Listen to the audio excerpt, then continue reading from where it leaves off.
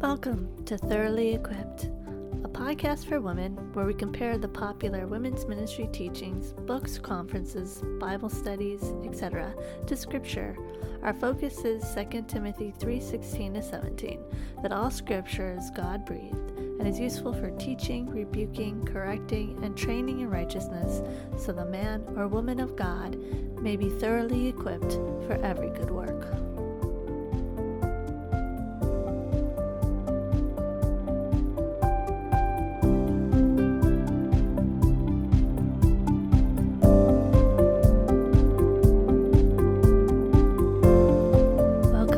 My podcast. This is the first episode. I go by the name Melbatos, and I am just so glad you found this podcast. If you haven't listened to the Thoroughly Equipped trailer / purpose statement, I suggest you take about 4 minutes to listen to it. That way you know why I'm doing what I'm doing. Anyways, for my first episode, I thought long and hard about what I should discuss. This topic has been, of course, on my mind for a very long time, and really it has so much to do with the book critiques that I work on in my spare time. But the biggest reason I think I should talk about this as my first episode is because I know so many women whose walk with God seems to be just lacking. I don't mean that they do sinful things, which all of us do, but that discontentment, depression, and just a lack of joy is prevalent in their lives.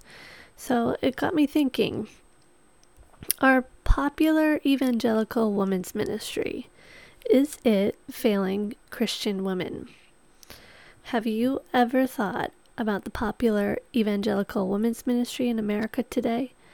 Do you read the popular books by popular teachers, attend the popular Bible studies and popular sold-out conferences?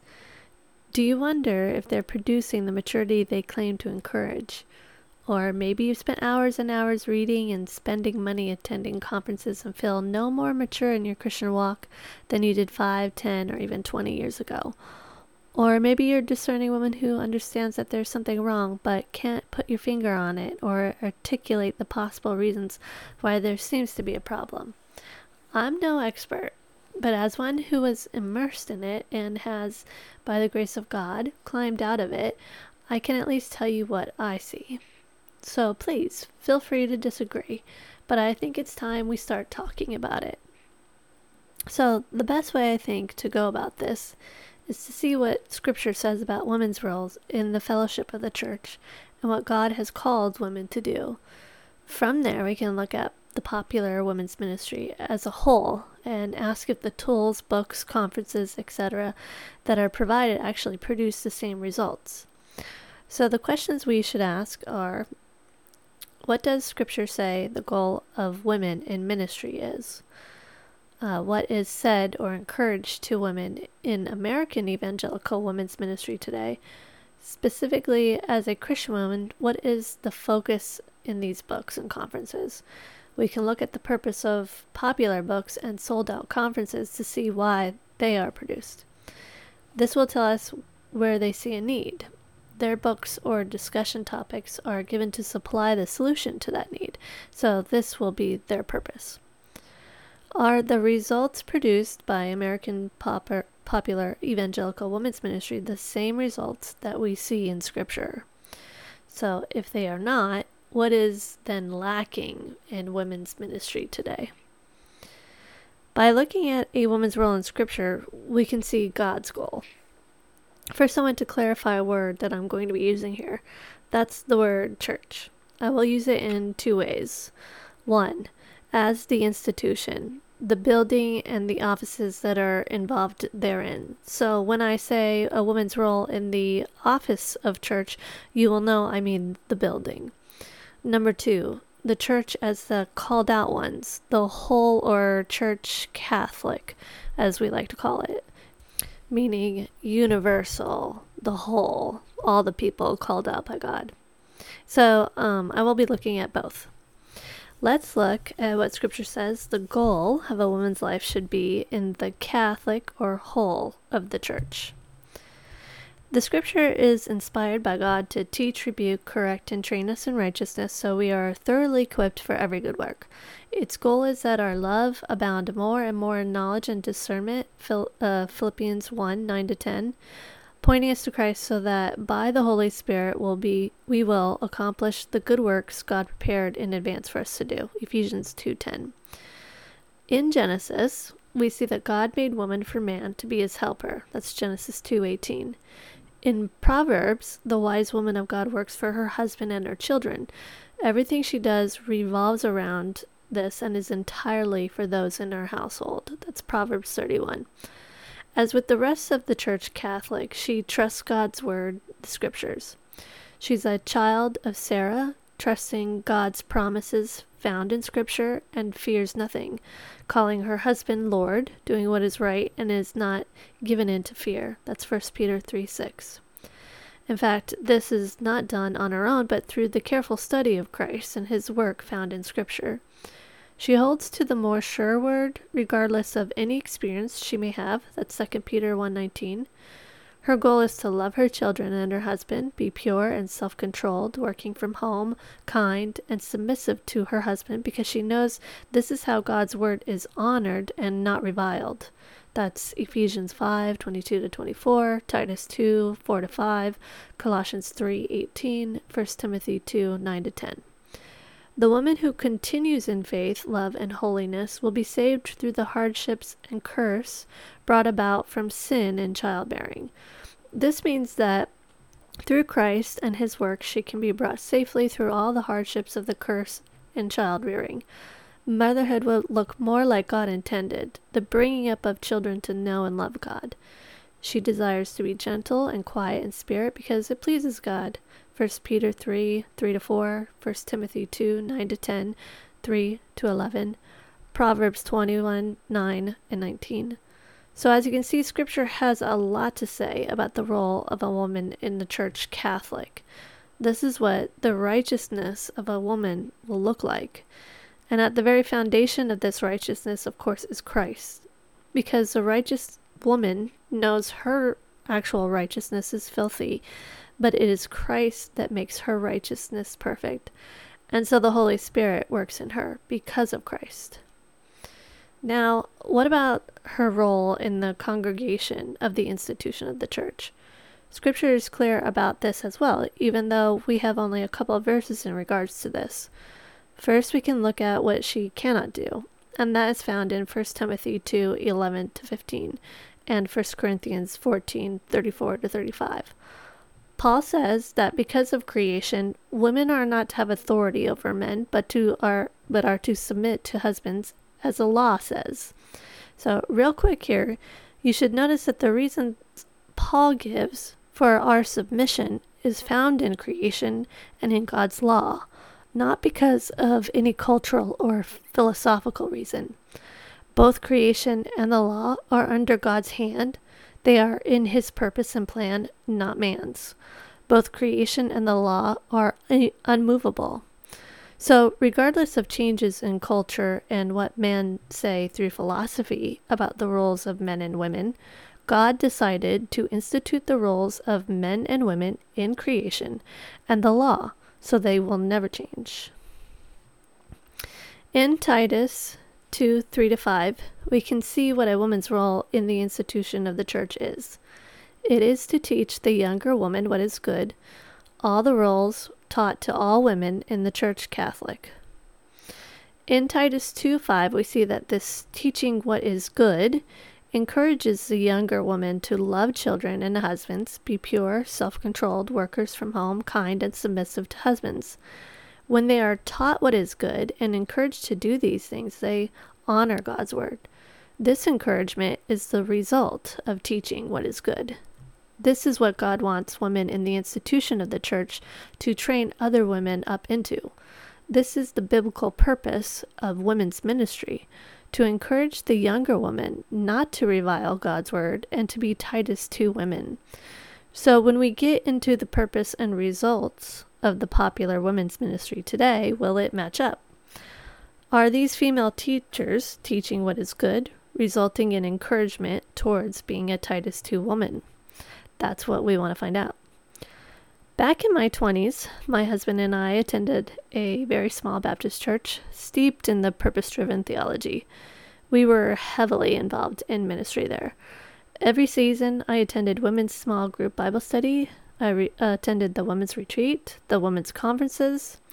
We were determined not to be seat warmers, and I would be lying to you if I said my pride didn't get involved. It was almost pharisaical-like, if that's a word, being in the 10% of the church that actually followed the push that told you to follow your purpose. Now, almost 15 years later, and women's ministry has become a national thing. Female leaders such as Beth Moore, Priscilla Schreier, Jenny Allen, Liza Turkers, Christine Kane, and many more have produced studies and books that are all used across the whole world. The average individual books are around $20. The study guides can be around $8. DVDs for group studies are around $30. Tickets to attend a conference can range around $90. And add your hotel if you're traveling.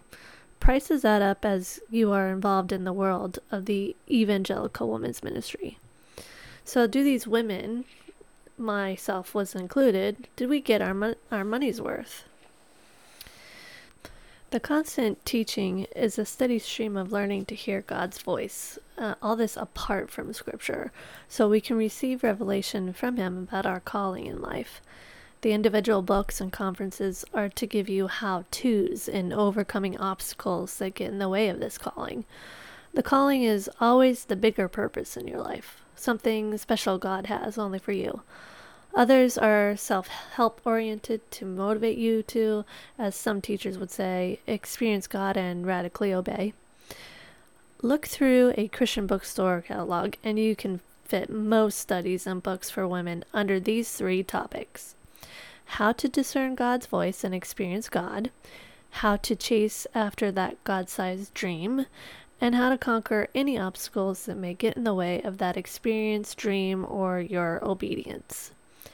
This is the purpose of most evangelical women's ministry today. Now, don't get me wrong. Ministry in the church institution is needed and good. But it's for the older women who have served her home, children, and husbands. Their children are grown up, and now she can teach and encourage the younger to love her children and submit to her husband. This is so very different from what's being encouraged through these popular female teachers. So, of course, the result is going to be so much more different. And because of this difference, it is lacking in producing women who love children, submit to husbands, are pure and kind, and whose main focus is the home. And because of this, it is failing our Christian sisters today. Now, I'm merely an observer, so you can take my observations and scrap them if you see fit. But through my observations, I believe that there are 5 reasons that the popular American evangelical women's ministry has been failing and not producing spiritually strong Christian women in the church, women who are without fear and are strong in the Titus 2 results that are brought about by teaching what is good. Here is number 1, feminism. Feminism has affected these women. The feminist ideal of women working outside of the home now has been redeemed by claiming that God has something better for them outside of the home. I call it Christian feminism. It's all okay because God told you and because God needs you to advance the kingdom through any means necessary as long as it's apart from the home. The home itself is not a place of serving and evangelism. These things happen either in the church building or ministry within the institution of the church. Well, how do I know this? Because I fell for it. In the end, it pointed me toward a higher calling within the institution and away from the purpose of the home in the church Catholic. Number 2, the insufficiency of Scripture. I believe this next failure is the result of the Christian feminism that is hidden in plain sight in the teachings of most women's ministry. To urge women on to ministry apart from the home, something apart from Scripture must convince women to head in that direction. This is where the discerning God's voice doctrine comes in handy. It's easy to justify a God-sized dream from supposed inner directions and heart nudges that come from God. But if Scripture was our only guide for life, godliness, and good works, then it's not easily justified. Instead, it points you away from yourself and your heart nudges and clearly defines how a woman should live in God's kingdom. The lack of sufficiency of Scripture is the driving force behind all the books and conferences themselves. If Scripture is enough, and Christian women knew that, these female writers and teachers couldn't sell a thing, because American evangelicalism today doesn't believe that Scripture is enough to teach, rebuke, correct, and train us in righteousness so we can be thoroughly equipped for every good work. That's 2 Timothy 3:16-17. And because of this, we need their books and teachings to instruct us how to be good Christian women. Number 3, the failure to call out sin. Women are relational beings who pride themselves and judge themselves by their relationships. So we tend to be cautious about what we say and how we say it, and this affects the teachings we hear. We don't like when we are told that we're wrong, and we don't like to tell other people they are wrong. We fight for peace and unity, and yes, most of the time it's done at the expense of truth, unfortunately, and this is a big issue. Sin is not identified as sin, and therefore it's merely written off as mistakes or mess-ups. Things like restlessness and discontentment, worry, and anxiety. These are tossed around as obstacles to work through, but never looked at deeply enough to point out sin. Desires of restlessness and discontent may come from a heart that covets something other than what God has given. Worry and anxiety may be a result of lack of faith in God and His sovereignty. Number 4, Christ and His gospel are in the past. This failure results from failure number 3. If sin is not called out, then Christ and His gospel are not proclaimed for these sins. The gospel was to get us in the door, and that's the past. Now, because sins are merely obstacles, these teachers can write books and hold conferences giving you disciplines and rules on how to overcome them. These women have gone through just what you are going through, so believe them. They know the rules and the disciplines that get you through it. And yes, these rules and disciplines are supported in Scripture. I'm being sarcastic here, but I think you see where I'm going. They teach the law. They're rules and regulations, but it's law, all right. And if they do get to law found in Scripture, it's law light, meaning that you can totally accomplish it if you only surrender. Don't worry too much about being perfect. God doesn't expect perfection. He only wants you to surrender. Wink, wink. See, this is not scriptural at all. Scripture tells us that God does want perfect obedience. The law was given to show us our sin and how we do not meet that perfection, therefore causing us to cry out for a Savior. Romans 7:7-25, Galatians 3:19. They search the Scriptures thinking they can find life and right living, John 5:39, and teach others to do the same. All the while, they miss that the Scriptures testify about Christ and what He has done, and because of that, they see no need to proclaim Him. Failure number 5, emotional pragmatism. And finally, the failure to depend on the Holy Spirit to teach us through the Scriptures how to grow spiritually. This comes from a pragmatic view of church growth, and it is prevalent in American evangelical today. In the women's ministry, it's expressed especially in emotionalism. Emotions are stirred to encourage women to obey these rules and directions they sell you. Stories are told to bring laughter, tears, and sometimes indignation, all to get your heart moved to do, and it sells very well. Oh yes, the Holy Spirit can be talked about and give you what you need to succeed in your God-given purpose, but any talk of Him pointing to Scripture and what it says on how to grow the individual and the kingdom is missing. If they believed that the Holy Spirit worked through the written word, they would teach it. Instead, they do a lot of talking about themselves, their lives, and their encounters. They truly believe the Holy Spirit uses their encounters to help other women grow. But Scripture tells us that no encounter, whether ours or someone else's, will convince us of the kingdom of God. This is Luke 16:19-31. Nor will it cause us to grow in Christ. The Holy Spirit uses Scripture to make us more like Christ, whom they testify of.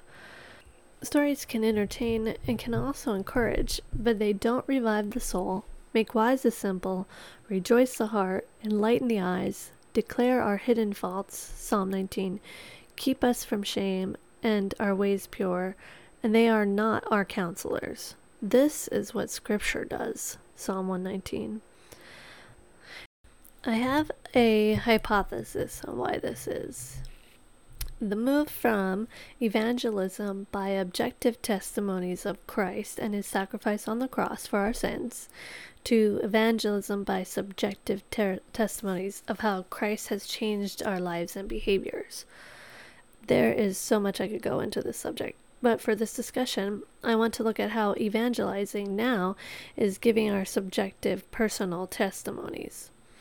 The underlying assumption of telling testimonies like these is that they will stir one's emotion up to motivate them to turn to Christ.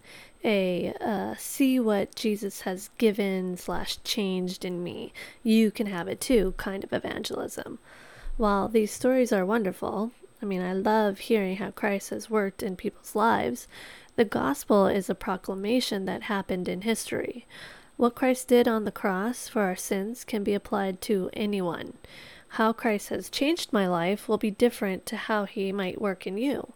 But the gospel works the same in all of his sheep. It cleanses us from our sins, it gives us his righteousness, it sanctifies us, and will one day bring us to glorification, all through faith in it. So, how do I believe this has brought emotionalism into the church?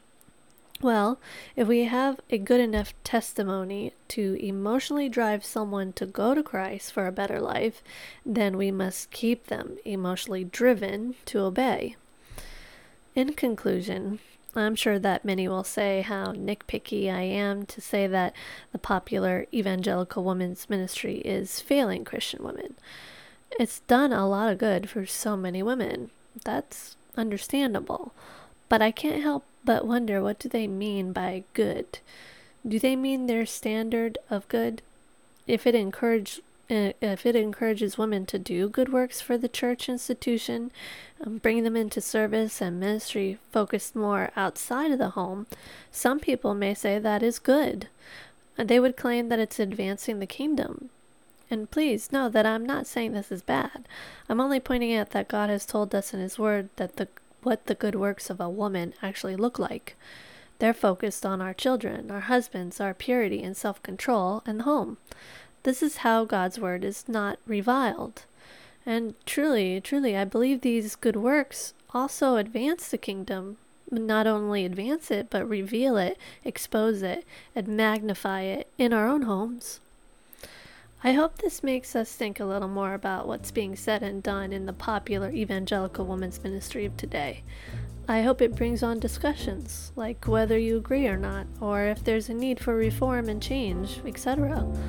All those who are in Christ long to see the kingdom of God grow, and despite these failings that I see happening in the popular evangelical women's ministry, God will cause the growth of his women and his church, and we praise him for it. So until then, I pray that you're staying in the Word.